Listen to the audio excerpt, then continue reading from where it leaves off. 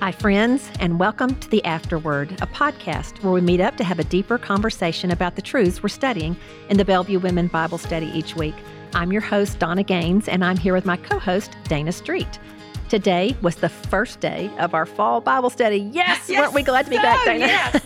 The beginning, his story in Genesis 1 through 11, and it was so wonderful to be back together studying the Word of God. It's our prayer that as we start at the very beginning of his inerrant, inspired word, we recognize that Genesis and all of the Bible are God's revelation of himself and his redemptive plan for all mankind. It is his story. You're listening to The Afterword. Well, it's been a few weeks since we've gotten together to do this, and it's so much fun to be back together.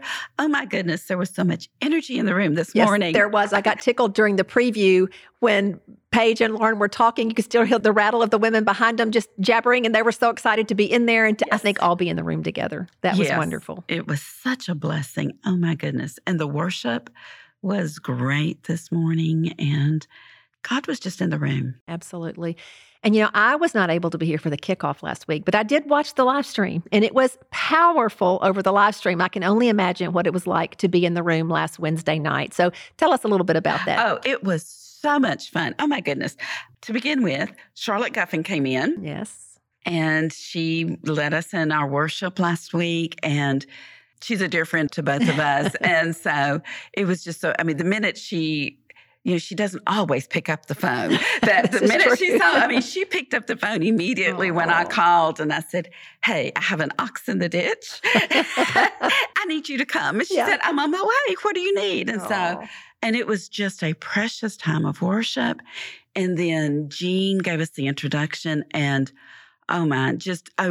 really what she did was give us an overview of the entire 11 chapters. And her alliteration was wonderful. Yes, it was. It was the formation in Genesis 1 and 2, the fall, Genesis 3 through 5, the fatality, Genesis 4, the flood, Genesis 6 through 9, and then the fallout, Genesis 10 through 11. And what she did was she just really gave us a skeleton to hang things on as we began to journey through these 11 chapters in the opening book of the Bible. So that was awesome. And then the stories. The testimonies were really powerful. They were. Yes. I tell you, Audrey, Charlotte, and Vicki, all three. Powerful. Yes, and then Lacey praying at the end. It has just been a great privilege for me to get to know Lacey. Oh, absolutely. If you don't know, she did the artwork on the front of our workbook for this semester, and it's absolutely beautiful. And if you haven't heard her story, I would encourage you to go online at bellevue.org/women and look at the recording from last Wednesday night. The Fall Women's Ministry Kickoff. It was powerful. Yeah, Vicki tells her story, and then Lacey comes up at the end, and she prays the blessing over the Bible study. And so it was just a super, super night, and just so grateful to the Lord for all that he's doing in our midst and meeting us at the point of our need many times before we even knew we had a need. Exactly.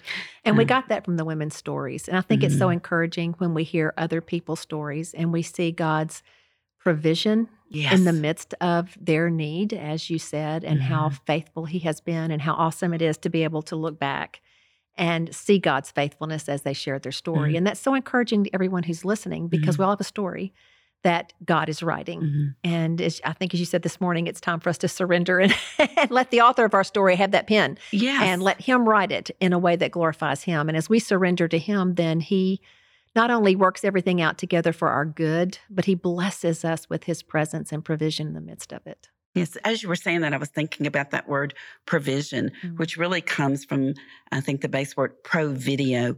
God sees. And because God sees where we are and sees our need, that is where his provision comes for us. That makes me think of Jesus. Just recently, the Lord just brought to my mind how the scriptures, the gospel tell us Jesus saw the people and then he felt compassion and how we have to see first to be able to feel what God feels for them and how often we go through life so focused on what we're doing that we don't see as he sees. And I think that's a beautiful picture of God the Father and the Son, Yes. seeing and being moved to compassion. Yes.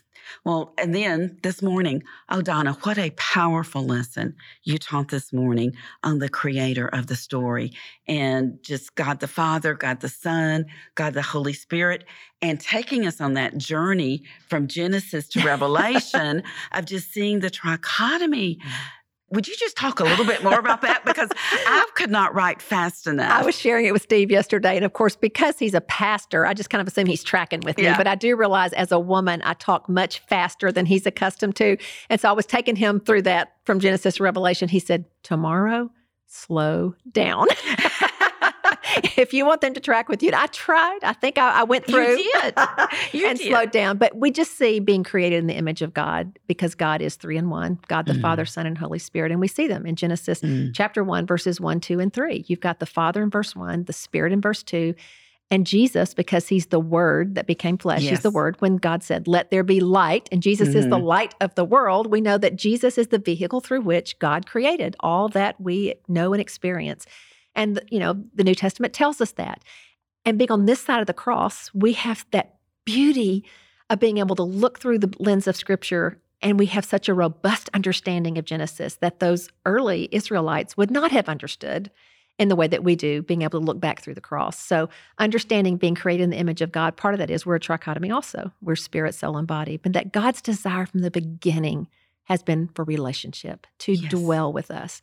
And I love that the garden was the first temple because it was God's unveiled presence. It was where his presence dwelt, and he walked among the garden, and he communed with Adam and Eve.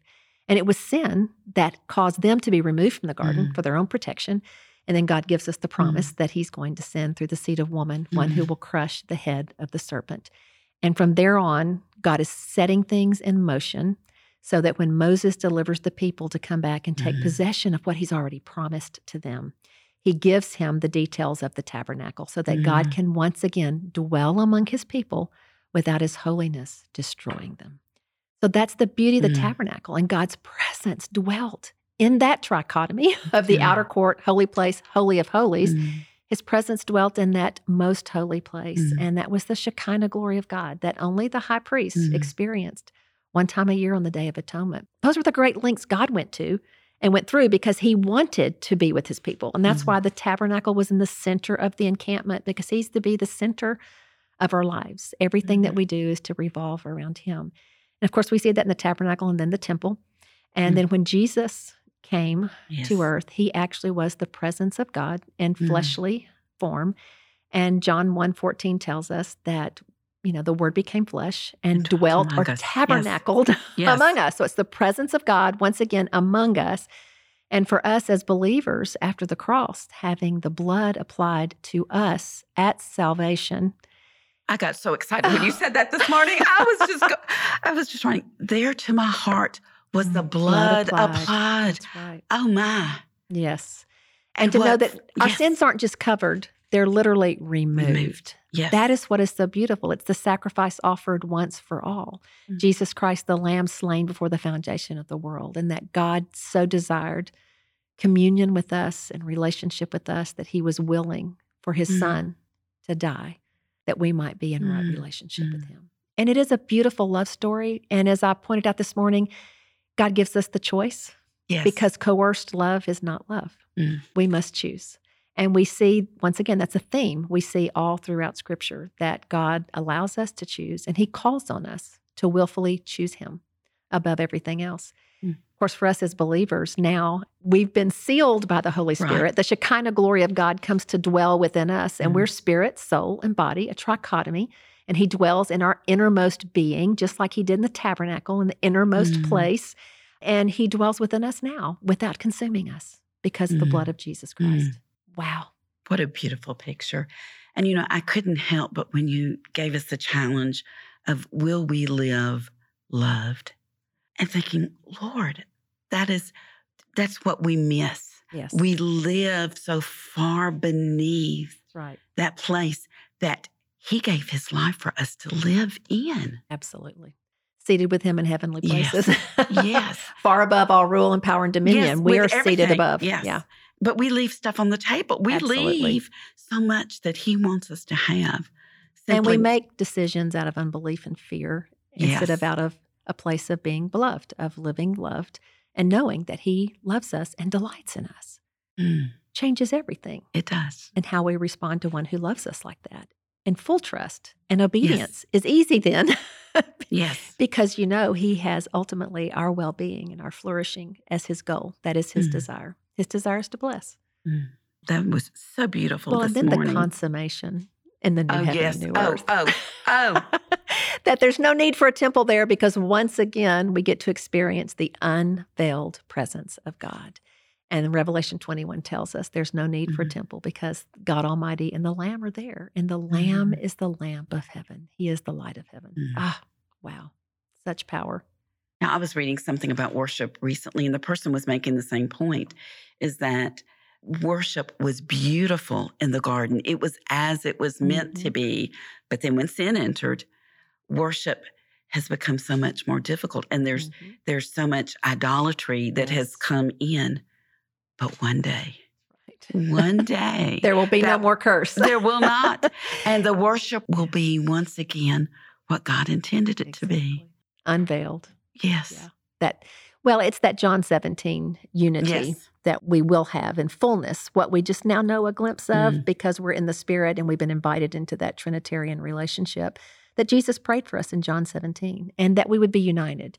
And I think, once again, maybe to expand on how we listen to the voice of the enemy and fall into his traps, we allow him to come in to divide. As the body of Christ, we cannot be divided into tribes, and we don't need to be pitted against other believers because we're supposed to be known by our love for one another. And so unless somebody is in error against the word of God or openly living in sin, but even then we go to them privately. Yes. That's not something we blast on social media. It just so grieves my heart to see believers taking sides and being divisive on social media because a lost world is watching. And so consequently, they're not being known by their love. They're being known by their judgmental and critical attitudes. And it breaks my heart. It has to break the heart of God. And it has seeped in so deeply that I think many people don't even realize how they are being taken captive by the opinions of others. Right. Well, and claiming their rights when we died to those. Yes, exactly. A dead person doesn't have any rights, and we died with Christ. We are crucified, and yet we live if we deny ourselves and take up our cross and follow Him. Then we get to experience resurrection life. Then we experience the life abundant. Then we experience life on a higher plane, but not until we die. We have to die to those things before we can experience resurrection life. He's given us a lot of good stuff, hasn't He? Yes, He has. He has. I love, Dana, that everything we talked about this morning is literally from shadow to reality. Yes. That in Genesis, we have shadows or pictures of what is to come or what actually exists in the heavenly realm with the Lord in His presence. And yet we see in Revelation that we will experience them in all of their grandeur and majesty and wonder one day in His unveiled presence. And it's what encourages us today to keep trudging, to keep being faithful, as we just seek to honor the Lord, bring other people into the kingdom, and live in such a way that we accurately reflect Him, that we reflect Him to a lost world, that we're living loved and loving others. Exactly. That's what He's called us to. Well, isn't that what the greatest command? Absolutely. To love the Lord our God and then to love our neighbor as ourselves. That is really what it means to live loved. It is. To receive love. And, Donna, I think a lot of women really struggle with receiving the love of the Father because they've bought into the enemy's lie that they're unlovable. Right. Well, when I was sharing that illustration this morning about Ainsley, and I honestly hadn't thought about it until as I was teaching, but I did go by there yesterday and just to get to see them and soak them up and was sitting there playing with them. And when I took her little face and put my hands on each side of it and just looked at her, I said, look at me right in the eye. Let your eyes look in my eyes. I said, I love you. I love you so much. And of course, it just thrilled her and she started giggling. But I thought, oh, Lord, that is what you would do to every one of the women sitting in this room right now. You're so delighted that they're here. You're so delighted that they're hungry for you, that they want to know you, that they're making the commitment to be here. Would you just let them sense that you're putting your hands on both sides of their face and saying, I love you. I delight in you. And even as I was sharing that this morning, I saw women all over the auditorium wiping tears with that realization. And I think you're right. The enemy lies to us and tells us that we're unlovable or that we're not good enough. We don't measure up, when that's such a lie, because it's when we were at our worst, Jesus died for us. Yes, we did nothing. Nothing, and nothing to offer. No. And so just to fully receive that love. And like you said, God's story is the most beautiful love story that has ever been written. And it speaks to my heart. I think especially speaks to our hearts as women if we will allow him to speak those words to us and to let us know that we are his. Not only are we his, he's called us by name. Not only are we his, he's mine. Yes. I love that. Yes. Yes. He is mine. Yes. Well, the fifth day of our study, like you said, is the Shadow to Reality Day. And so for those of you that are in your workbook, you will notice that when you get to day 5, you will be working through a New Testament passage that parallels what we've been studying the rest of the week. And this week, that was John 1:1-5, which you said, just that beautiful picture of Jesus stepping in to the world. In the beginning was the Word. The Word was with God, and the Word was God. Yes. Yes. And everything came into being through him. Yes. Yes. And even, when we realize that nothing happened by mistake, God, from the very beginning, was writing his story. He has written us into his grand redemption story. And he's still writing it. He is still writing it regardless of what we see. And I think that's hard for us. I know it is for me. Sometimes I have to pull back and get outside of what I see within an 8-hour period or a 24-hour period or a week or a month or even a year. Right. And just to say, okay, God, I know that I have a limited perspective here, but God, you are unlimited. And so, God, I surrender. I trust. Right. I trust you to write this story. I trust you for the ending that you want to write. That takes all the stress, all the fear, because we're placing our trust in him, and that's faith, without which it's impossible to please him. So if we want to please him, we have to believe that he is, and that he's a rewarder of those who seek him. Yes. So if we would just surrender to that, then we could handle the circumstances of life and allow him to lift us above them and allow him to speak into our ear, this is the way, walk in it, when we're to turn to the right or to the left. But we have to surrender, and we have to die to our own reasoning and choose instead to turn to him to be able to hear his voice. I'm reading for I don't know how many of the time, Pilgrim's Progress. Ooh. And I found an edition that actually links the scriptures. And as I was thinking through some of this, studying this week, I was thinking about how we can get so stuck sometimes in the muck and the mire, just like Christian did. But we have to make a choice to walk above, to see where it is that we're headed, and to say, I am going to be steadfast in my determination to walk, Lord, as you see, regardless of what I'll see on the right or the left, what is beneath my feet, I'm going to believe. Here's the way, walk ye in it. And like you said, he's a rewarder of those. To fix our eyes on Jesus and head for the celestial city, right? Exactly. Exactly. That's awesome. Well, Dana, I'm so excited about this. I think I shared with the ladies, or I was praying, I think I maybe shared this with them, that I'm so fired up about all that I have been studying in Genesis that you almost want to download all of it, because I know it's coming up in weeks ahead, that I've got things kind of slotted that God has been revealing to me, but I'm so excited about them. And what is so awesome is they're literally connections and things I've not seen before. And I think, how many times have I read Genesis? How many times have I studied this? But I have never taught it. So I am just really excited about what the Lord has for us. And I'm excited about some of the things you're going to be sharing, because you called me and said, listen to the Lord. And it's so fun to be able to do that. When God reveals something to you, ladies, I just encourage you, call a friend and share it with them. Share it with one of your children if you still have children at home, or if you don't call them, I call mine and share with them over the phone. And boy, there's nothing more encouraging than getting a word from the Word that just imparts life to others as we share it. So, ladies, thank you for joining us today and for listening in. And if you're not already a part of the Bible study, go online to bellevue.org/women and register. We want you to sign up and join us in our study of the beginning, his story, Genesis 1-11.